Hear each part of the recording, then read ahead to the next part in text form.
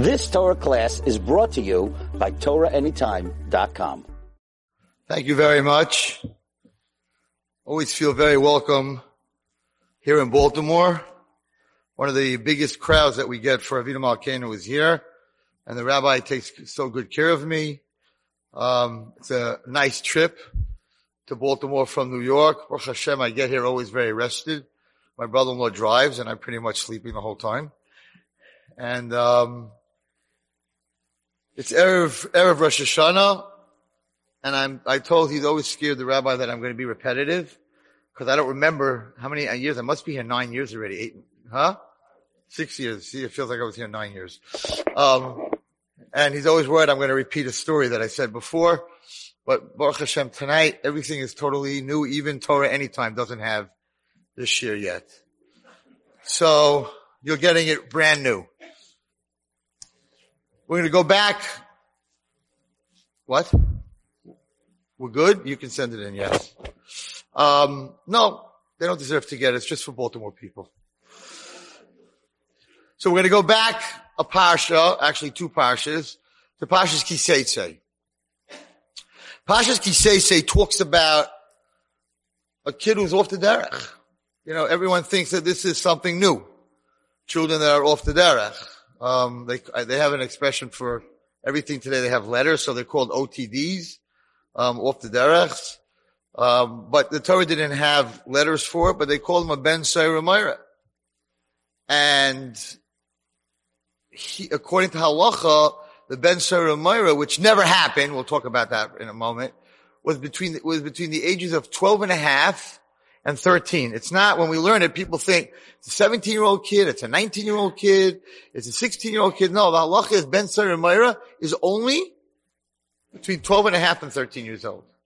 What is he doing wrong? Number one, he's eating a crazy amount of meat. He's only 12 and a half years old. He's drinking a lot of wine. He totally does not listen and is rebellious towards his parents. And on top of that, he's a ganaf. He's 12 and a half years old, and he's already stealing. So the Torah tells us that you have to take this child, actually his parents have to take the child and stone him. Actually kill him. His own parents have to stone him. And the Ziknei Iro, the rabbis of the town that he lives in, have to also be part of the stoning. Sounds horrible. It is horrible. Imagine that the halach is that a parent has to stone their own child. So Baruch Hashem, when we learn about Ben Seira Meira, everyone takes a deep breath and says, it never happened. So, it's a sad story, but it's a story that never happened. And now without a Bezdin, you can't have a Ben Seira Meira, which means it never happened, it's not happening, and it won't happen. So no such thing ever happened. Well, that brings up a big question. Why would the Torah talk about something that never happened and never will happen? It sounds like a waste of time if it's not going to happen. So it must be that it's theoretical, this whole story, and it's here to teach us because the Torah is forever. It's a life. It talks about life. It's here to teach us something about such a child, if there was such a child. I want to read to you from inside. It's probably it's by me as a mechanech, one of the greatest Dvar Torahs that I have ever heard in my life. And I've heard, Baruch Hashem, a lot of Dvar Torahs. This one sticks. And it says the following. Hi Ish Ben Seira Meira. If a man has a child that's a rebellion, that's off the derech, that's eating this meat and drinking this wine, and he's just in a ganaf. He doesn't listen to the voice of his father and the voice of his mother. V'yisru also. And they discipline him. Seems to be that when your children are not listening, it's time to start disciplining. There is unconditional love, and there's a lot of talk about unconditional love. But you see from the Torah that there is such a thing as v'yisru also. Doesn't mean to beat him up, doesn't mean to hurt him, but you gotta criticize, you gotta musar him, you gotta discipline your children. But it doesn't seem to have helped. And the Torah tells us, Lo yishma alehem. So they gave him Musar, they disciplined their child, but he didn't listen to them. Two major questions on this pasuk. Number one, it says, if a man had a child, Seru Moira, he wasn't listening to his mother, he wasn't listening to his father, right?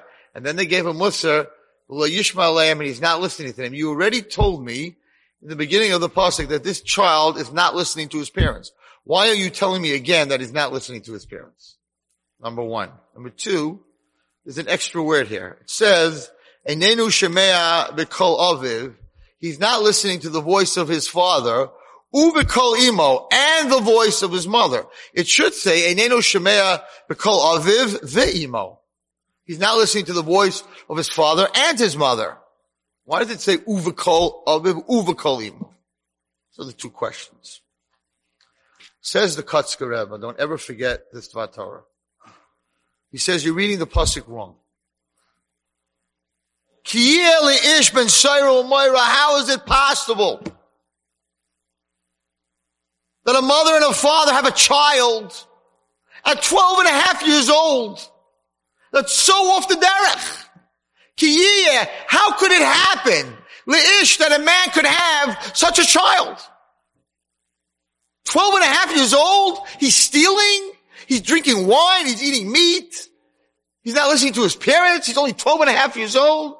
So the Kotzker Rebbe says, how could this happen? Says the Torah, Einenu shoymea b'kol yaviv u'b'kol imo. Why is he off the derech? Because he never hears his parents' voices. They don't talk to him. They don't give him attention. They don't communicate with him. Einenu shomea b'kol aviv ve'imo. He's 12 and a half years old, and they're busy talking to their friends. They're busy on their phones, and I'm not talking iPhones. Not my share this year. You heard enough of that already from me. Kosher phones. Doesn't matter what the phone is. He doesn't hear his parents. They're busy with everyone else but him. The Yisro also. When does he hear his parents? When they're disciplining him. Why did you do this? Why are you late? Why are you this? He never hears a loving word. His father and mother don't take out time to talk to him. So when they finally talk to him, it's only negative communication. Says the Torah that if there are parents who don't talk to their children, and the only time they talk to their children is when they're disciplining them, says the Torah, V'lo yishma alehem. I guarantee you, he will not listen to you. This is a Kotzker Vart.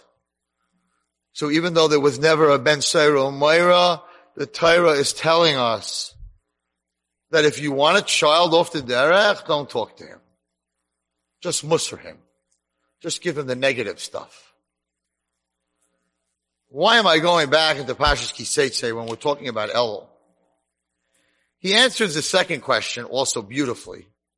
And he says the reason it says, Einenu shemea b'kol aviv, uv'kol imo, the second uv'kol, is that the father and the mother have to have the same kol.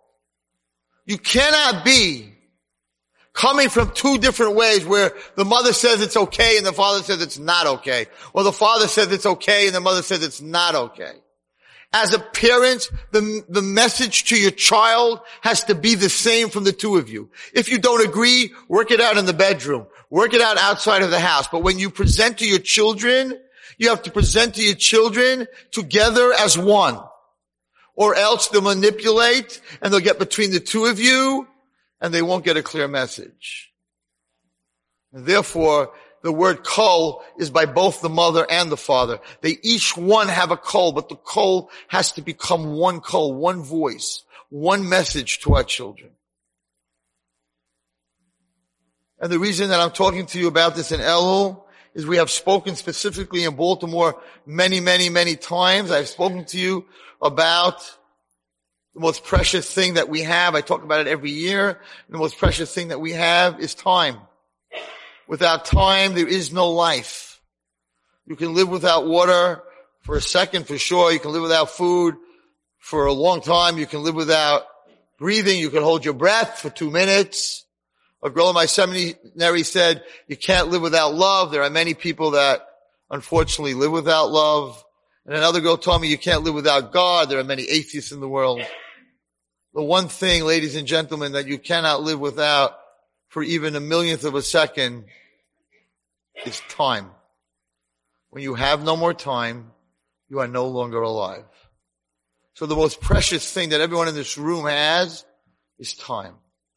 And therefore, when you're willing to give, and we'll talk about this tonight a lot, when you're willing to give the most precious thing you have to someone else, that means you love them.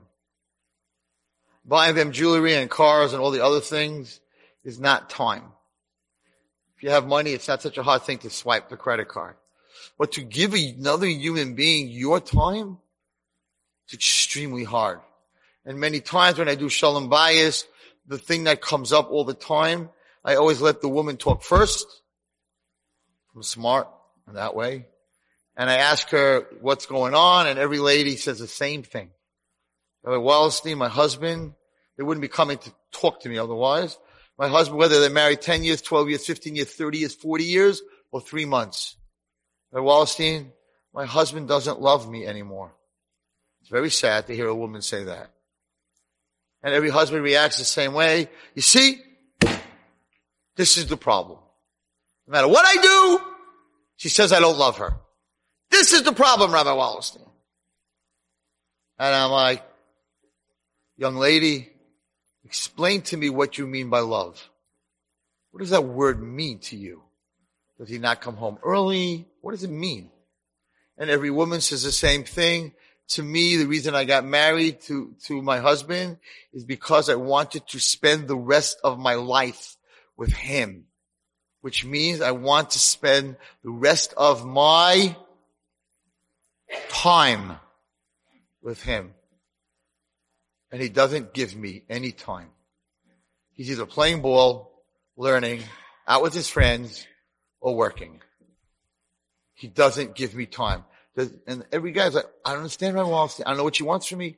I pay the mortgage. I don't know why guys say that. But I pay the mortgage. I pay the bills. And she's like, that doesn't mean you love me. That doesn't mean you love me. By the way, my father used to pay the bills, and he also bought me a car. Big deal. I want your time. It's so sad to watch a woman tell that to a man. I just want your time. And guys are very uncomfortable when they're told that. And I'm a Shalom Bayis guy. I'm like, this is very simple. She doesn't even need therapy. She knows how to communicate. She's able to say what she wants. It's fantastic. So I'm like, listen guys, I can fix this. 3 days, go away. Just the two of you. Leave me your phones and leave me your kids. They're like, we'll leave you our kids. We're not leaving you our phones. It's not so funny. Trust me. There was a write-up in Time magazine. They asked of, 1,000 or 2,000 Americans, how does it feel when you realize that you went to work and you left your phone at home? What's the feeling when you don't have your phone and you check your pocket and it's not there? And everyone said, I feel extremely insecure. Not only I feel insecure, I feel extremely disconnected. Even though you could talk to people, why are you insecure? What, they're bombing New York? Like, why are you insecure? But that was their answer. And then a therapist said something very interesting. He said, today's phone is a human being. He didn't say this. I'm translating it into Yiddish. A human being's tsumi. You know what a tsumi is? Tsumi is a pacifier in Yiddish. Is there anything in the pacifier? You put the kid's screaming. You put the tsumi in the pacifier. The infant starts to suck on the pacifier, but it's a piece of rubber. There's nothing in it. Why does the baby stop crying? There's nothing in it. We don't give them candy pacifiers. Because when it's sucking on the pacifier, it feels like that it's with its mother. So that security of sucking, even though there's nothing in it, gives them the security to stop crying. Time magazine wrote that the adult human being's pacifier today is a phone. It's not a human, but it gives a person a feeling of safety and security. Why am I talking about a phone? Because in the end of the day, in Mitzvah Hashem next week, you're going to come Rosh Hashanah. Rosh Hashanah we get judged, and Yom Kippur we get sealed. But it's very hard, once you're judged, guilty or not guilty, to change it. It's sort of an appeals court. Once the jury says something, then to get to the appeals court, it's a little bit harder to change. Much better if on Rosh Hashanah, you're already a tzaddik, not a Beinani, and you're ready to get into the book of life. What is everyone in this room asking for on Rosh Hashanah? You're asking for parnasa. You're asking for a shidduch. You're asking for healthy and happy children. You're asking for shalom bayis.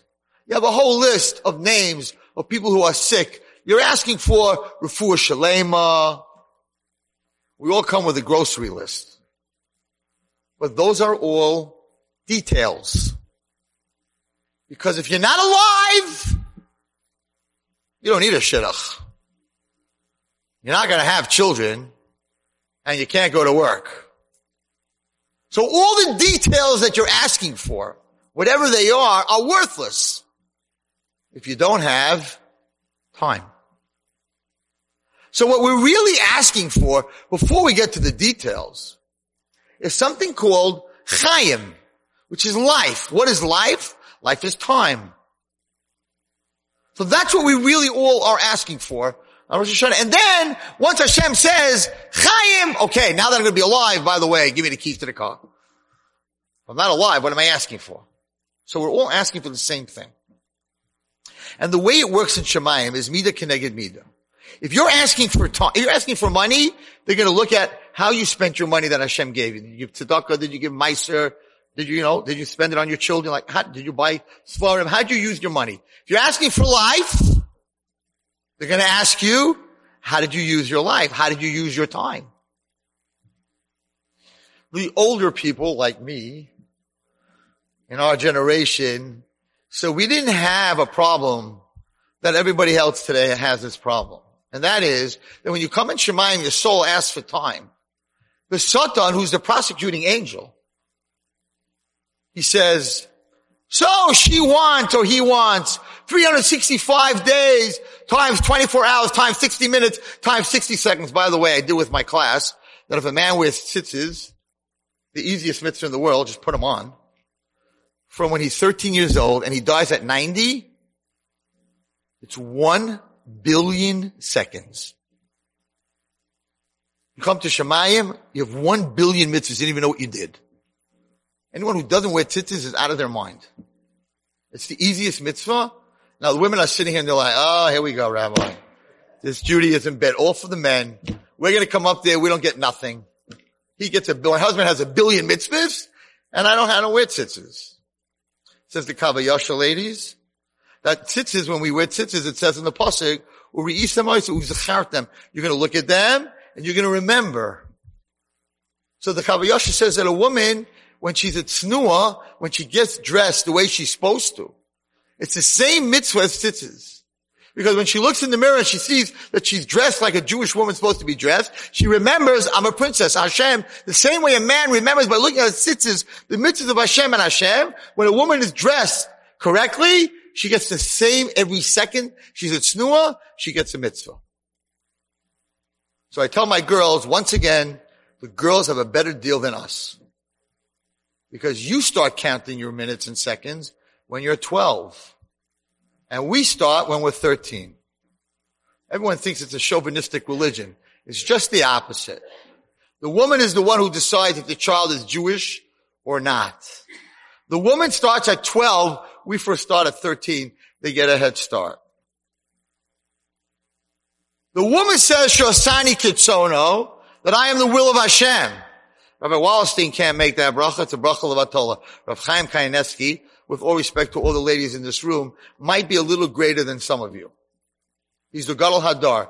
But if he gets up in the morning and says Shasani Kitsono, it's a bracha levatala. But every girl in this room, every woman in this room can stand tomorrow morning and say, blessed are you Hashem, I am your will. Rav Chaim can't say, I am your will. No man in this room can say, I am your will. We can only say, thank you Hashem that I'm not a woman, because women don't have as many mitzvahs as I do. That's it. You are the Ratzon of Hashem. You're on a much higher level than a man. The reason you're a Sani Kitsono is a woman is a nurturer, a creator, and a protector. And that is the Ratzon of Hashem. The way she's created physically and emotionally, she nurtures the child. She creates the child. She carries the child. She protects her child. The man is the hunter. He's none of those three. We're not built physically to be one of those three. A woman is on a much higher level than a man. People walk around. I remember, I don't want to say where I was, but in a very modern Jewish community, and they asked me to talk to the women, and the main thing was that they felt that Judaism was a chauvinistic religion. When I got finished with them, they were like, it's the most not chauvinistic religion in the world, because the woman decides that the child is Jewish. A man can learn. If his wife is a guy, the child's a guy. A woman can be not from or anything else, but she gets married and the child's a Jew. So it's definitely more leaning towards women than it is towards men. And therefore, I'm sorry to lay this on the ladies tonight, but if that's who you are, Shasani Kitsono, that you are the will of God, then when you make that bracha in the morning, you have to look at yourself and say, am I really the will of God? Am I making a bracha levatala? Am I acting correctly? Is this what Hashem, am I a creator? Am I a nurturer? Am I a protector? To be a creator, a nurturer, and a protector takes a lot of time. Am I giving my children the time that they need, or am I on the phone all day with my friends? In my Snapchat? In my WhatsApp? What am I doing with my time? Of course, the men have the same question, because when you get up there in Shemayim on Rosh Hashanah and you say, I want another year of time, the Satan says, really? You want another year of time? Well, let's show the jury and the judge how this person used their time last year. You know what he posts up on the screen Rosh Hashanah night? All the minutes that you used on your technology. All the wasted time that you used on the man-made world. We are asking God to keep us for another year in the godly world that He created. Not in the world that the man created, or a piece of metal that has no feelings and no care and no love and no emotion and no spirituality. Even if you daven with your phone and you drop it on the floor, there's no mitzvah to kitz it. There's no kedusha. The words on it have absolutely no kedusha. And therefore, I'm very anti guys who stand in shul and daven from their phones. Because oisiyos maskimos and lahalacha, they're not oisiyos. Therefore, you can erase things that are on your phone. They're not considered real words. You can go with your phone into the bathroom, but you have in the phone and the information in the phone, you have Shishe Sirdi Mishnah. You have Shas. You have all the tefillos. You have Tehillim. How come you can go into the bathroom with your phone? And the answer is you don't really have it. Or you wouldn't be able to go into the bathroom with your phone. So we traded in a world that God gave us 5 senses for. A world to be connected to Hashem through a flower, through a fruit, through the letters in our Gemara, through sounds, through sight. He gave us eyes to see Him. He gave us ears to hear the beautiful songs of our children and to listen to the davening and the learning and all the beauty that we have that we could do with our ears. He gave us eyes to see the things that we're supposed to see. He gave us hands to hug our children. And instead, we're taking our life and we're using it with a machine. And therefore, the night of Rosh Hashanah is a very tough night today on the human being because of technology. God forbid that the Satan is able to say that out of the 365 days times 24 times 60, that this person was given last year, half of that was used in a world that God did not create. It's a very hard din v'cheshbon. And therefore, I am begging everyone in this room, for your sake, if you're coming in front of God in Rosh Hashanah, you have a couple of days left to show that maybe I made a mistake. Hashem, I didn't use the time that you gave me correctly. But in the next 10 days or 5, 7 days, whatever it is, I'm going to use it correctly. I'm going to show you that I already understand how to use it for next year.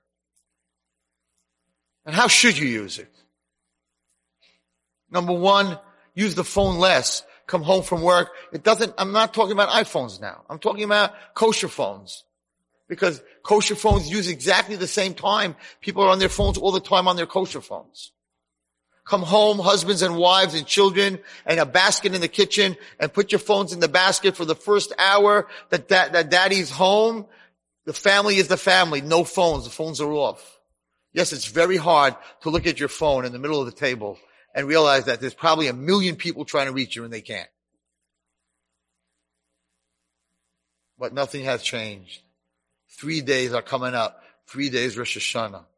For 3 days you won't have a phone. We have 3 days Yontif. What happened? Was the world destroyed? Did anything happen on Shabbos? 26 hours. Thank you very much. 26 hours. My camels, by the way. Hello, Eliezer. My camels are out there. He's not listening. Okay. Usually it's a girl that brings it up and I'm like, Rivka, you're doing a good job. Okay. Thank you. So if the din that we're going through is time, we have a couple of days to show Hashem that we took our phones when we came home and daddy and mommy showed the children, you're more important than my phone. And don't leave it on vibrate because if that thing starts vibrating, that basket, everyone's going to jump in. My phone, your phone, their phone. You have to turn it off. And look at each other. Spend time with each other. Because that's what you want next year. You're not asking Hashem for a year of a phone. You want healthy children. For what? So you could talk to them, so you could hug them, so you cannot have a Ben Saru Moira. That he will hear the voice of his mother and his father, not the voice on the phone and the phone ringing, but the voice of his mother and father. This is what we're going to ask for. And the Satan's going to take out all your stuff, all the wasted time that you had, and he's going to say to Hashem, this is who you're giving it to? She's wasting half the time on a phone. He's wasting his whole time on a phone or in watching movies. This is the din. Because what you ask for, whatever it is, that's mida keneged mida. That's what they're going to judge you on. And we're all asking for the same thing. Every human being in this world, this Rosh Hashanah, is asking, what do you mean, Rabbi Wallerstein? All my kids are married. What do you mean I'm asking for the same thing? That's a detail. You're asking for life. You're asking for time. You're asking for love. That's not the detail. Elul. It's called Elul. Ani l'daidi udaidi li. Doesn't make any sense. I remember when I learned this in the Kitzur Shulchan Aruch the first time. I think I was at that time in 10th grade. We had just finished Romeo and Juliet by Shakespeare. I'm like, how did that get into the Shulchan Aruch? I'm to my loved one, and my loved one is to me. Sounds like Romeo and Juliet. It's Elul. It should be Ani Hashem, B'Hashem li. Same letters. Aleph, Lamed, Vav, Lamed. What do you mean my loved one? This is Elul. I'm going to get judged for my life. If I'm going to be healthy, I'm going to be sick. If I'm going to be alive, not alive. To my loved one, Ani Hashem. I'm to you, Hashem. Hashem is to me. But it seems to be that Chazal is like, no, that's not going to work. If you're going to come to court, Rosh Hashanah, and you're going to get judged like a human being in front of God, you don't have a chance. No way. The Malachim don't even understand the human being. God gave you everything and this is what you do. You don't have a chance. The only chance you have is if you have a relationship with HaKadosh Baruch Hu. There's a very interesting Zayar. Very deep.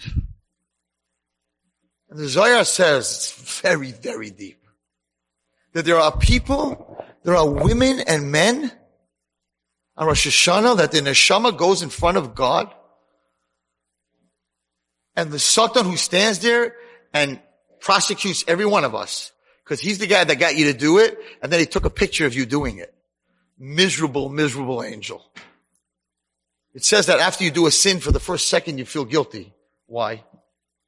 Because the minute you do the Aveira that he talked you into, he runs up to God and rats on you and says, God, you know what he did? I have a picture of what he did. While he's gone ratting on you, you only have your Yetzer Tov.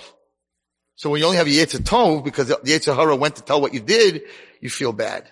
But he comes right back. It takes 1 second. And you're like, it wasn't so bad. Because he's back. He's the worst. He talks you into it. He takes a picture of it. He prosecutes you on it.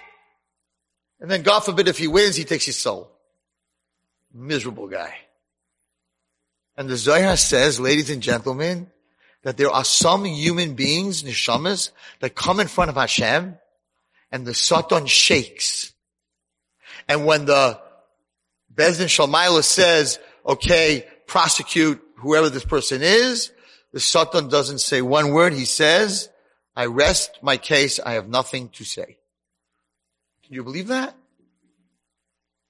He rests his case. He has nothing to say. You don't get judged. It's innocent.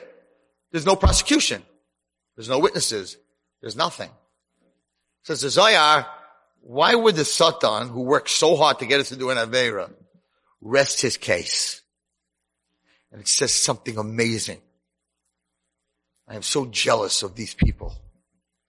It says a mashal of a king and queen. The king loved his wife very, very much. And she messed up. She made a mistake. She stole something, whatever it was, punishable by death. And the police caught her. And they come to the DA, prosecution, and they're like, listen, the punishment for what the princess did is she has to be hung. So we need you to come to court to prosecute. And they're like, are you crazy? You think I'm going to prosecute the queen to be hung? The king will have my head before the first word comes out of my mouth. I'll be hung. He'll kill me. I should prosecute. No way. Find a different prosecutor. And they go from prosecutor to prosecutor. They're all like, the queen? The king loves it. He's going to kill me and my kids and my whole family and burn my house down. How dare you go after my queen? And the Zohar says, same thing with the prince. The prince did something wrong. And now they want to prosecute. He wants the prince should be prosecuted. The king's only child. He only has one child. If he hangs him, he has no more children. What prosecutor is going to get up against the king's child? That's what he says. So he says when someone has a relationship with Hashem on that level, the Satan is scared. He'll get his head cut off if he even opens his mouth about that person. Wow, to be on such a level. Wow, to be on a level that you're HaKadosh Baruch Hu's loved wife or loved only child, because by Hashem, every child is an only child. Wow, to be on that level that the Satan says, no, let him go. Bye. Have a good life. I have nothing to say. So the Chachamim understood this. And the Chachamim understood that you don't have a chance without a relationship. So when Elul develop a relationship with HaKadosh Baruch Hu, so you'll be the one, the prosecution will say, I'm not messing with this one. I am to my loved one. I have a relationship with Hashem, and Hashem has a relationship with me. But who takes the first step? So when I deal with, Shalom Bayis, so there are also women, I don't know if women complain a lot, but a little bit they complain. And they're like, my husband also doesn't express his emotions. He never tells me he loves me. I get this all the time. And the guy says, Rabbi, she knows I love her. Why do I have to say it? All the time. How do you answer a very religious Jewish man that question? Because sort of, when we grow up very from the word love, like I remember my daughter was going out and she got engaged. So he wrote her a card right before they got married. And the shaila is, until you're married, are you allowed to write that word? So he sort of wrote, best regards. Your chassan. Sincerely yours, truly yours, anything but love. It's not yeshivish. Except, it's a big mistake. I don't know about writing to a girl before you're married. Maybe it's correct. Maybe it's Lashon Chiba. And Lashon Chiba, you should wait till after you're married. But After you're married, don't write and steal yours. Where do you see Lashon Chiba? This is beautiful. This is so beautiful. I think it's from Rabbi Shimshon Pincus. And this is what I tell them in the Shalom Bayis. God asks us to love Him. In Kriyat Shema, right? V'ahavta b'chol levavcha. But before Hashem asks any of us to love Him, He first tells us that He loves us. He would never ask us to love Him without Him telling us that He loves us. So before you say Shema Yisrael in the morning, you say, Baruch Atah Hashem, Habocher ba'amo Yisrael ba'ahava. I chose you, my nation Yisrael, with love. I love you. Now, could you love me back? At night, before you say Kriyat Shema, Baruch Atah Hashem, Ohev amo Yisrael. Blessed are you, Hashem. I love my nation Yisrael. I love you, Klal Yisrael. Shema Yisrael, could you love me back? He doesn't say Shema Yisrael and then I love you. God first expresses His love to us, and therefore, He has a right to ask us to love Him. But if you don't tell me you love me, why do I need to tell you that I love you? Maybe you don't even love me and I'm putting my emotions out on the table and I'm going to get hurt. So in Tefillah, Hashem expresses His love and then asks us. So I tell this to all the men. I'm like, Hashem wants us to learn from Him. He doesn't ask us to love Him unless He expresses His love first. So how come you're not? But in Elul, it's flipped. It's we make the first move. We get down on one knee and say, will you marry me? Ani l'doidi. I'm making the move.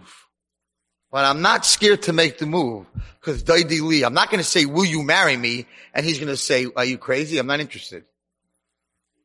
Guys are, girls don't even know this. We're very nervous when we propose. People used to get down on one knee. This generation for some reason, has to get down on both knees. And they have all their friends and they go to the beach and they put the roses out and the lights and all the thing. And the guy's like, I'm going to propose. And all the guys get the whole chevra in yeshiva and they come up, every guy, they come with a whole new thing. I don't know if any, with the roses and this and that. And imagine he gets there, he says, he doesn't have to get down on one knee. We don't do that. But he says, will you marry me? And she goes, no way. And all his friends are standing there and they're like, uh-oh. Put out the candles, gather the roses. In Elul, we're not worried.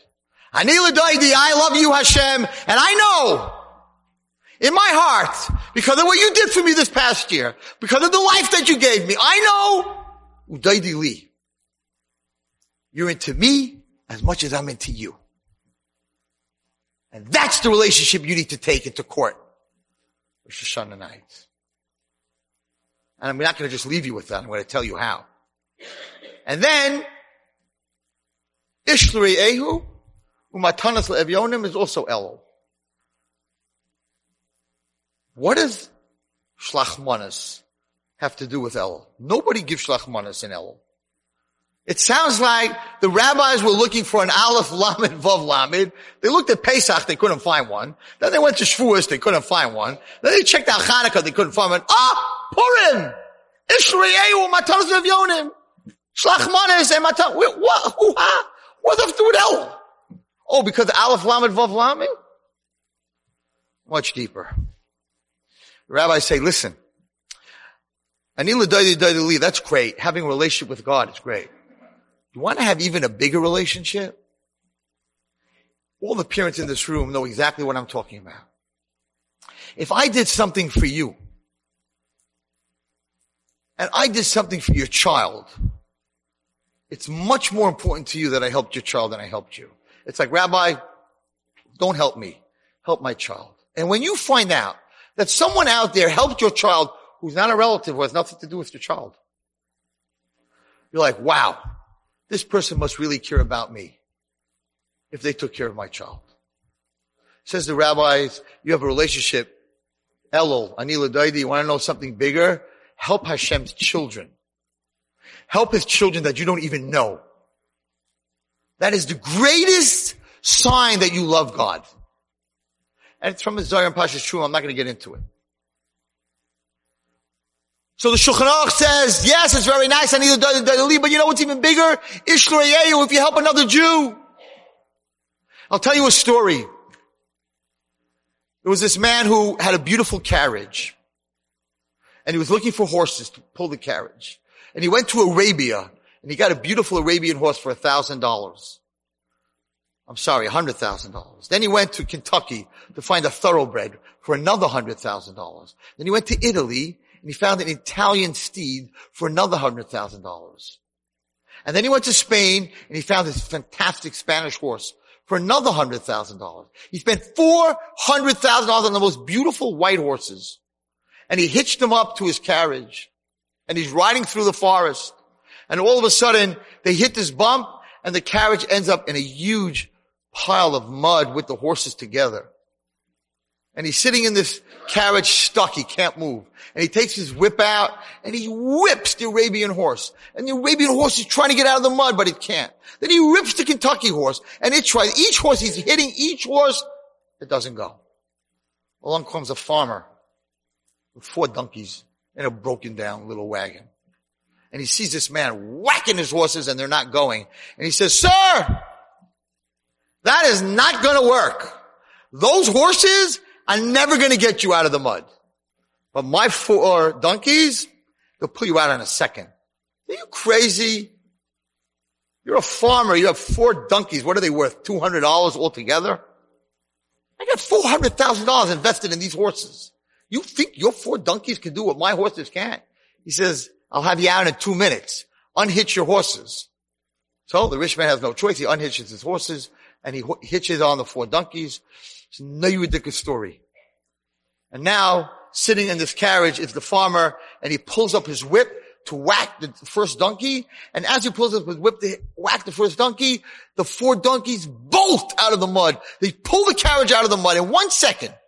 And the rich man's like, what? I have $400,000 worth of the horse? And how did you do this?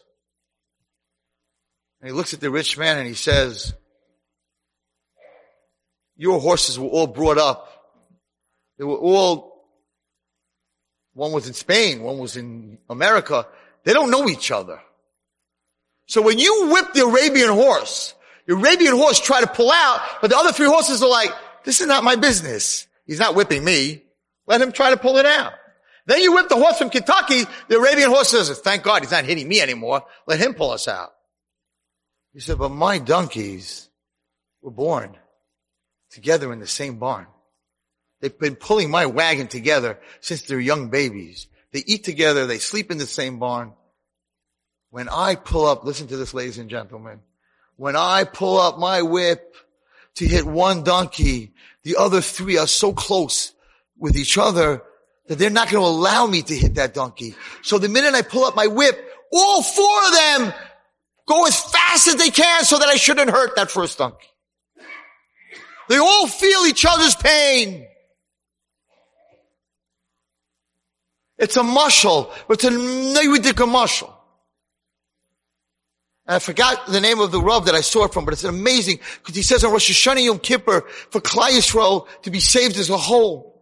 If every Jew would feel the pain of another Jew, when Hashem wants to give a person Yisurim, He wants to give them pain, He's picking up the whip. If all the other Jews would feel it, and they would make sure that this person doesn't get hurt, He would pull us out of Galus and bring us into the Beis HaMikdash. The problem is that one is an Arabian horse. One lives in Baltimore. One lives in New York. One is in this shul. One is in that shul. One is in this community. One is in the other community. So it's not my problem that they're in trouble in Houston or they're in trouble in Florida. Baruch Hashem, we're in Baltimore. And in Brooklyn, we didn't have a hurricane. So I don't feel their pain. I don't feel their loss. So each community is only pulling by themselves. So the horse, the gullahs of Klal Yisrael, was stuck in the mud. But we're all together. We all came out of the Holocaust together. We all came out of Mitzrayim together. We all came out of the destruction of the Beis HaMikdash together. We were born in the same barn. We've been pulling the gullahs together. How come when Hashem picks up the whip to hit one part of the Jews, we don't react? How come when there's 80% assimilation and our Jewish brethren are marrying Goyim? We don't react. Because I'm an Arabian horse. What do I care about a Kentucky horse? But if you feel the pain of another Jew, you'll save the other Jew from the whip. And that's Ish L'Re'ehu. Umatanas Levyana. I want to tell you a story. Never said it before. 2 stories and we'll end with that. Sorry. 3 stories. One story is an unbelievable story brought down in the Kavayasha. I'll say it fast. For Rabbi Akiva. We all know who Rabbi Akiva was. He lost 24,000 Talmidim, and then he had 4 Talmidim, 5 Talmidim that turned around the whole Klal Yisrael. Yechim and Zak, the rest of them. Unbelievable. So let's learn about Rabbi Akiva for a minute. Pamachas Rabbi Akiva, one day Rabbi Akiva was walking in the graveyard. And he saw a man that was all black in soot, in ashes. He was carrying a huge load of wood on his back. That a human being could never carry this much. A donkey or a horse couldn't carry this much. So it was a very strange thing that he was watching. Amalei Rabbi Akiva, I'm making you swear to tell me, Ato ben Adam or Shindalad, are you human or a devil? Or what kind of creation are you? Amalo Rabbi Akiva, Adam Hayisi, I used to be human. I already left this world. Every day I cut this wood and I carry this wood. And they bring me into Gehenna. And they burn me in this wood. 3 times every day. And this is my punishment every single day. Amalei Rabbi Akiva to this dead person who was walking through the graveyard. Ma'asisa, what did you do? Amalei, Anibasha al-nar marusa b'yom kippur. I did a very big avera. Amalei, he said to this neshama, Shamata, im yeshcha takana b'oisa olam? Did you hear in the other world that you are, that there's a way to get out of your punishment? Amalei, I heard, shizman shiyala b'ni l'sapa Torah. When my child, my boy, will get up to the Torah, be called up to the Torah and say, Baruch with Hashem HaMavarach, they'll take me out of Gehenna and they'll stop burning me in the wood. Amalei Rabbi Akiva, Hanafti Isha Ben, did you ever get married? Do you have a son? Amalei, Ben Echad Noilid Li Achim Yisasi. After I died, my child was born. Amalei Mash Mecha, he told him, Arnuna, what's your wife's name? Shoshishka. What city did you live in? Lutkia. So, right away Rabbi Akiva went to this town that he told him, and all the people in the town came out to him. Kulam Yadatim Ishplani Ishto. Do you know this man? I have his name. Do you know this man? Oh, that guy? Shem Rishon Yarkev. He should rot. That Russia? He should rot. Why are you saying that about him? They said because he was a tax collector. And he used to collect from the poor, and he would let the rich get away with it. Amallah, Rabbi Akiva said to him, does he have a child? He said, yes. His wife gave birth after he died to a boy. Says the Kabayasha. Okay. Does the boy know how to learn? They said, no, he's a bum. He's in the butcher shop. He makes trouble. He said, okay, bring him to me. They brought him to him. And when he saw him, he asked him, did you ever get a bris milah? He said, no, I'm an Orel. I never had a bris milah. Miyad nitla Rabbi Akiva took him, Umallah, he gave him a bris milah. This, the main point's coming up. V'yishivu l'fanav lumay Torah. And Rabbi Akiva started learning Torah with this boy. But he was learning disabled, ADHD. So he couldn't learn.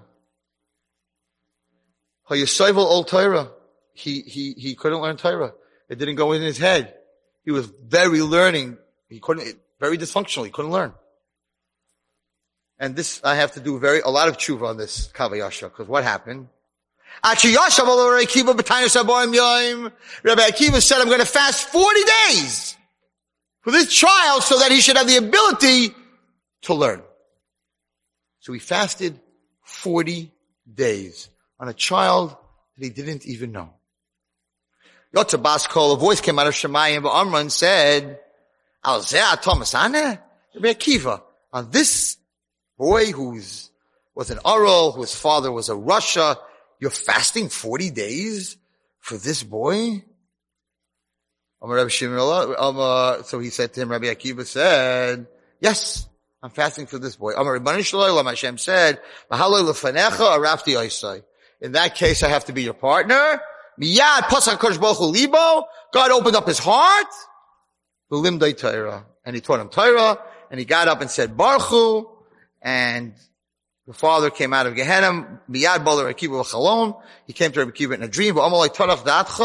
Thank you so much that you saved me from the din of Gehenna. Why does this story make me depressed? Because I'm a Rebbe for 38 years and there were so many kids in my class that couldn't learn.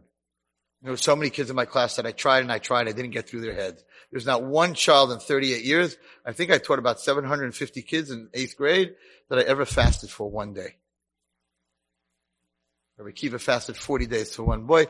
I taught hundreds and hundreds of boys, and the kids who didn't learn, I never in my life sat down and said, Hashem, I'm fasting, and therefore you have to be a partner and open up his head. How many teachers in this room and principals in this room have ever fasted for a child that was struggling? If I'm wrong, let me know after this year. 40 days! For a kid Rabbi Akiva didn't even know! Who was a low-life kid from a very bad place! Till he forced Hashem to open his brain so he'd be able to learn. Is that what we do? When we see someone struggling, do we fast for them? I got up to a group of Jewish therapists with about 60 of them. I said, listen, I know all about therapy. I know the rules. You're not allowed to get enmeshed. You're not allowed to even give advice. It's a fantastic business. $275. And I'm like, should I marry her or not? How do you feel? What do you think? And the truth is, the reason it happens to be a very good reason, I like it, is because if the therapist tells them what to do, then that person doesn't learn how to make decisions. It's sort of, don't buy him fish, teach him how to fish. So it's very smart that they don't give him the answer. And they're supposed to teach them, so what do you think from everything I taught you? Is he good for you or not good for you? But you're not allowed to give anyone advice, and you're not allowed to get enmeshed.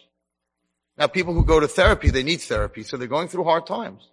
And I have like 60 Jewish therapists in front of me, and I'm like, I want to know how many of you know the names of the people that come to see you, their mother's name and their name. How many of you go home at night? I know you can't get enmeshed. How many of you go home at night and write down their names, and before you go to sleep, say, Kodesh Baruch Hu, she's struggling with anxiety. She's struggling with depression. This girl is cutting. This girl is not eating. Outside of your therapy room, did you sit at night and cry? Kodesh Baruch Hu, I'm going to say a kapitel Tehillim for my list. How many teachers in this room and how many principals in this room, how many people who work with kids in this room, including me, in their roll book has the kid's name in Hebrew and their mother's name, so that every night before you go to sleep, you can daven for every child in your class, that Hashem should open up their minds. If you're there and you do it, let me know. You know why? Because we're not four donkeys. Because we're not worried when the other person's in pain. We're an Arabian. We're great. We're a great teacher. We're unbelievable. Everyone loves us. I'm talking about myself. We're an Arabian stewards. But do I sit at night? Do I have the girl in my class who's getting 40s? Do I have her name? Do I have a list before I go to sleep? Before I'm able to put my head on a pillow? Is my pillow soaked in tears for all the children that can't learn? If it isn't, then you're not Ishlari Ehu.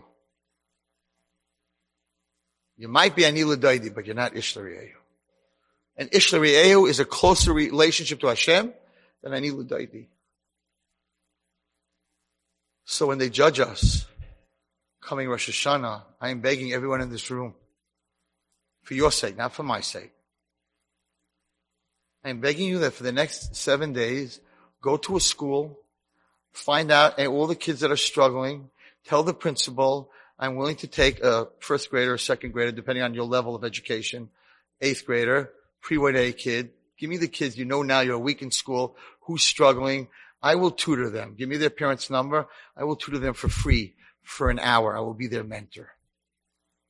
But you don't know me. Why would you do this for me? Because I'm part of that train that pulls carriages out of the mud. I'm part of the train that pulls kids out of the mud. So I want to help you. I want to show Hashem that I want to come back next year. And when they put that thing up on the thing and all the time I wasted, the defending angel is going to say, that's true, but you know what? She has a new chavrusa, Hashem. She has a little first grader who can't read, and she's giving her an hour, and if she doesn't do it, this poor kid, your daughter, Hashem, your daughter's not going to have anyone to help her. And you know why kids get depressed and have low self-esteem? That's the world I live in. You know why? You know why girls? Because if a girl doesn't do well in school, she's a failure. Guys, if you're good in sports, you're a good ball player, even if you don't do well in school, they choose you first. You're not a failure. Sometimes you're doing hundreds in class, but you're the best ball player. He's the failure. He's the geek, and you're the guy everybody wants to be with because you score 30 points every game. But girls don't have that. So a girl's life in two things is social. Do I have friends? And how am I doing in school? And if you can catch it in first grade and in second grade, where she's already not doing good in school, and you think they don't know what's going on. I had a girl in my office. I'm trying to get her into another school. And I asked to see her report card. And her report card, she's a 7th grader. Her report card is 90, 92. I never got those marks. And they're not taking her into the other school. And I'm like, I used to get a 92 the other way around. If I could put a 92 together with 4 marks, my parents were happy. Why are you so depressed? She said, Red Wallstein, don't you see the M next to my mark? I said, yeah, it's a modified mark. I know that. I also had that disability. I'm not good in vision. I'm much better auditory. So the teacher used to ask me the questions and I knew the answers, but to write them down, I couldn't. And that's cool. That's okay. 92M. It's modified. This girl, the 7th grader, looked up at me and said, no, Rabbi, M stands for moron. Not modified. You think kids don't know that they're struggling when you take them to resource room? You think they don't know? You think when you give them medicine and tell them it's a vitamin, they're stupid? They know that you're giving them Ritalin. They know what you're giving them. They know that they're different. And along comes this seminary girl, high school girl, mother, grandmother, father, grandfather, comes along and says, hi, I want to be with you once a week and teach you for an hour. I have seen this. First graders who are doing miserable. They're already depressed in first grade because they can't write an A and they can't write a B and everything's dyslexic and everything's upside down. And then we send in a seminary girl to learn with her and she comes into class like, everybody, you know who comes to visit me once a week? Miriam. And they're like, who's Miriam? Miriam is much older than all of you. She's a seminary girl. A seminary girl? Really? That's right. And you know what? She takes me out for ice cream too. Ha! You're taking a depressed kid who's walking around with a bulletproof suit, with a big badge. Somebody older than me cares about me. It could be a grandmother. It could be a great-grandmother. It doesn't matter who you are. All these kids, you need to give 1 hour of your time to Hashem's children that are not yours. And then you're guaranteed another year of life. Because with all the schmutz he's going to put up on the wall, all the schmutz, Hashem's going to be like, I hear you, Satan. She did this, she did that, she wasted time. I hear everything. But she's taking care of one of my girls. If she doesn't live, no one's going to take care of my baby. So Satan, I don't care what you have to say. You got 7 days to do this. To find a kid, not yours, to help. It could be in shul, a boy that you see sitting by himself and he can't daven and he can't learn, whatever it is. And just say, I want to talk to your parents. I'll take you out once a week. I'll take you to a game. We'll go talk.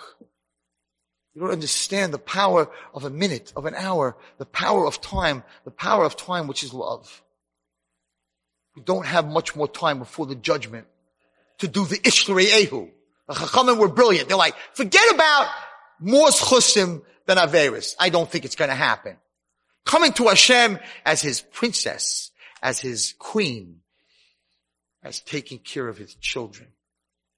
And you'll walk out with another year of life. And that's why it's not Ishla Hashem.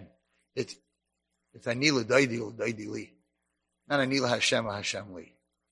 So I want to end with a story, amazing story to show you the level of Ben Adam L'Chavero. And we'll end with this. There was a young girl, Baruch Atah Adonai Eloheinu melech haolam shahakol li'avaro. Water. You can drink it. It can cause a hurricane. Everything that Hashem created has many sides to it. Unbelievable bria. Water. Nothing in this world can live without water. You can live without sunlight, plants on the bottom of the sea. Nothing can live without water. Baruch Atah Hashem, blessed you Hashem, shahakol niya b'dvaro. Everything is your word. Whether the water is going to be a hurricane or an ice skating rink or snowflakes or something to drink, it's all you. It's all the same. There's no difference. Okay. So here's the story. There was a young girl.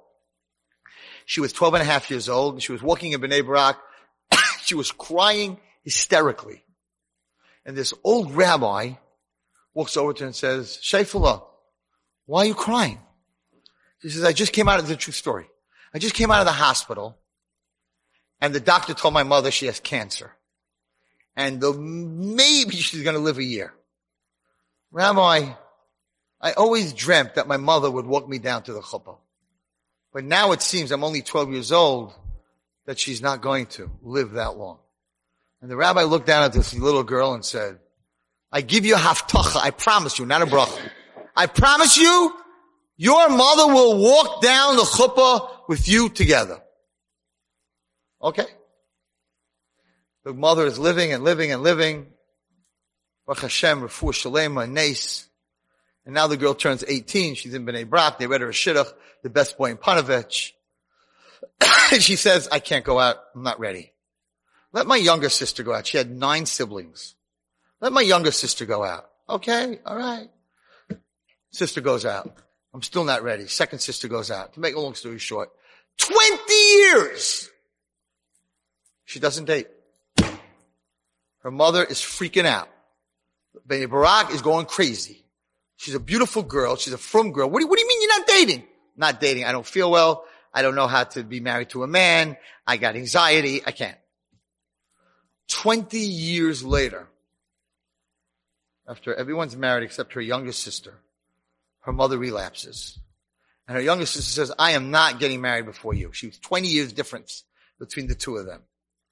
I'm not getting married unless you get married first. And the older girl, who's now 40, says to her younger sister, listen, mommy is very sick. I don't think it's fair if you wait for me. I don't think I'm going to get married. I need you to go out so at least mommy could be by your wedding. So she said, okay, I hear you. She went out, she got married. And now this 41-year-old girl is left by herself. She goes to the shadchan from 21 years before. Is that boy in Panovich that you read me still single? True story. I don't know. I'm not out of the shadchan business for a while, but I'll check it out. She goes to Panovich. Yeah. He went out. This didn't work. That didn't work. All kinds of stuff. Broken engagement. Nothing. Didn't work. He's still single. Set him up with me. Sets him up. They like each other. They get married. Her mother, who was very, very sick, they wheel down to the chuppah with her, walks her down to the chuppah. Shever brachas, 3 days. 3 days after the marriage, in the middle of Shever brachas, the mother dies. In the middle of her Shever brachas. They're sitting Shiva. And all of them are sitting there and they're sitting and they're talking and they're like, you know, it's so good that mommy saw you get married before she died. It's so good that Hashem did that. But you put mommy through 20 years of aggravation. Why didn't you go out? This boy was there for you all the time. She said, sisters and brothers, I never told you the story. But when I was 12 years old, there was an old rabbi that I met. I was crying because that was the first time mommy was diagnosed with cancer. And he told me that he guaranteed me that mommy would walk down to my chuppah. And I knew that if I got married first, she would die and she would not walk down any of your chuppahs. So I wanted to make sure that all of you had her by your weddings. So I waited to be last. Who was the rabbi? And she said, the Chazon Ish. It was the Chazon Ish that gave her that bracha. 21 years, 9 times she went to the weddings of her siblings. She went through people saying that there's something wrong with her and she's not normal because she was one of the 4 that pulled the carriage. And she didn't want to have her mother walk down by her and not by her sisters. That's the level we need to bring to Rosh Hashanah. That's the level that we all have to bring, that the other person, even though they're not my relative, but their pain is my pain. And even if it doesn't help, Eov was punished with terrible pain because when Paro decided to hurt the Jewish people, he asked for a vote. And he had 3 advisors. Yisro ran away. Why did he run away? Because he realized that he's against throwing kids into the Nile River. Balak said, kill him. Paro said, kill him. So Eov said, I lost. Even if I vote save the Jews, there are already 2 votes to kill them. So why would I say anything at this point? So he was quiet. He didn't say anything. So Hashem punished him. Punished him with the biggest tzaras that a human being could ever have. The tzaras, the Yisurim of Eov. And the rabbis asked, why'd you punish him? He didn't say anything. He realized he's outvoted. What's he going to vote for? It's a waste of time. And why was the punishment pain? And the answer is that when a person's in pain, he screams out. Does the screaming help the pain? No. You got a broken leg, and you're in pain, and you're screaming. Does your broken leg get fixed? No. So why do people scream when they're in pain? And the answer is because it hurts. Even if the screaming doesn't help, it hurts. The punishment for Eov was that even though you couldn't change the judgment, you should have said something because you should have felt the pain of the Jewish children that were thrown into the Nile. So many of us say, what's the use of me screaming and me davening? I can't change that person's life anyway. And the answer is, Hashem wants to know if a donkey, a whip just being picked up to hit a donkey causes all the donkeys to run, even though you feel you can't help that person. Why doesn't it hurt? Why doesn't it hurt to see a young couple get divorced? Even though it's not your young couple. Why doesn't it hurt to see kids on the street that are off the derech and not keeping Shabbos? Why doesn't it hurt? You're like, because I can't do anything about it. I get it all the time. Red Wallstein, I can't, I'm not a Kirov. But you know how to cry when it hurts you? Even though crying doesn't help. Because it hurts. Why aren't you crying Rosh Hashanah and Yom Kippur for all the pain of Klal Yisrael? Even though you're not a therapist and you're not a Kirov specialist, who cares? Why doesn't it hurt? If we want Mashiach, ladies and gentlemen, we need to show him this Rosh Hashanah. There's so much pain in Klal Yisrael, so much disease and cancer, and so many children. Ein makom, ein bayis, asher ein shameis. There's no family that doesn't have a kid that's Machal Shabbos, that's off the derech, whether it's a cousin or a second cousin or much closer. So many sick children, so many broken marriages, so a shidduch crisis, so many girls. Want to know why I'm crying? I'll tell you why I'm crying. This past Sunday, I spoke to a group of girls, almost 100 of them, that were from ages 38 to 50, single. And why did I speak to them? Because it's an organization that's trying to raise money so that even though they are so old to freeze their eggs, so that one day they get married at 45, they still have a chance, even though they're not producing eggs anymore. But they could use their old eggs to have children. Why aren't we feeling that pain of being lonely, a single girl, going home every night, going to weddings, and going to their bed alone, and feeling different, and hearing Imir Hashem by you for 20 years and nothing happened? Why aren't we crying? Why aren't we davening? But Rabbi Wallerstein, I'm not a shatchen. So what? It hurts. You cry. Rosh Hashanah Yom Kippur, we need to cry. It has to become Ishlarei Ehu. And if we do that, and Hashem sees that, and He sees that you care about His other children, then He knows you love Him. And that's chus. He'll pull this carriage called Gullus out of the mud called Gullus and bring us to Yerushalayim. You've just experienced another Torah class brought to you by TorahAnytime.com.